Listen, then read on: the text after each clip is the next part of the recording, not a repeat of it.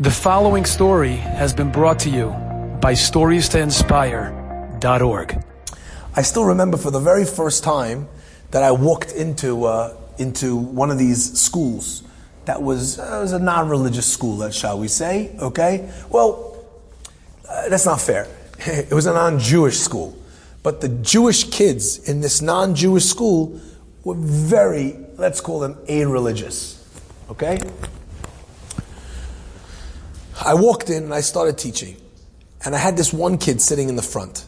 And everything I said, he's challenged. But there's challenging on an intellectual level, and then there's challenging on a cynic level. Who said? How do you know? Like, if he would ask a question, and while I was answering the first question, you just ask another one.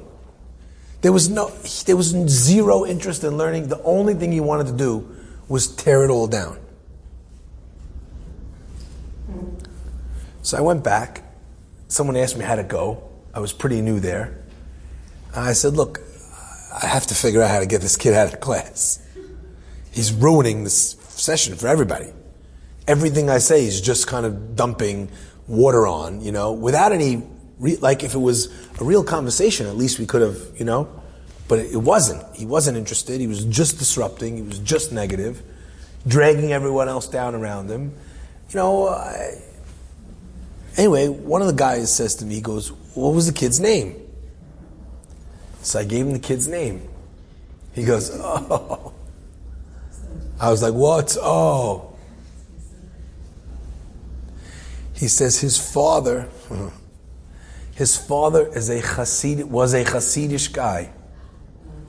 I was like, no, impossible. You're getting it mixed up. I was in a non-Jewish school. He says his father was a Hasidish guy, the long beard and peot.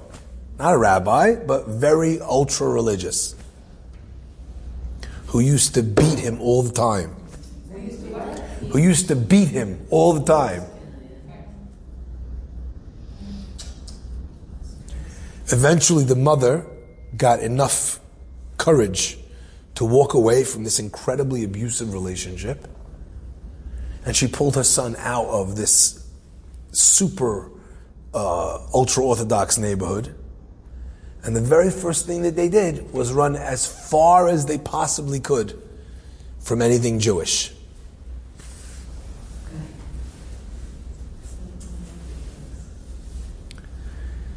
So the guy said to me, he goes, what are you going to do? I said, well, now that I know this, I said, I don't have to throw him out at all. He says, why? He's going to disrupt even more. I said, but now I know how to win him over. Because he's not really asking any questions. He's just using me as a punching bag for his father. This is a religious guy, a rabbi. I'm now living in a non-Jewish neighborhood. I'm in a non-Jewish school.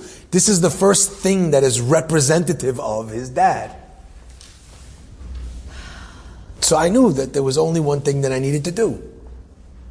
I came to the next Lunch and Learn session, and he came late. And he sits down, and he's got his gloves on, And I reached under the desk, and I pulled out a plate of food that I had set aside for him, because all the rest of the food was finished already by the boys. I said, I saved you some food. In 1 second, I owned him. Why?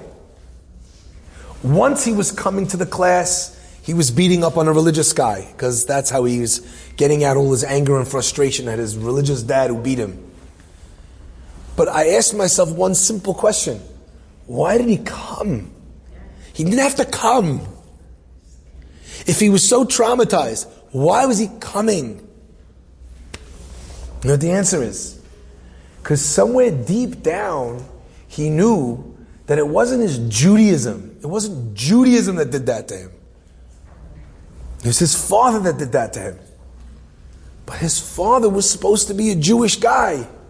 So he came because he wanted it, and he beat me up because he couldn't help himself. And all I needed to show him was a Jewish person that made sure that he had lunch. Became one of my closest students.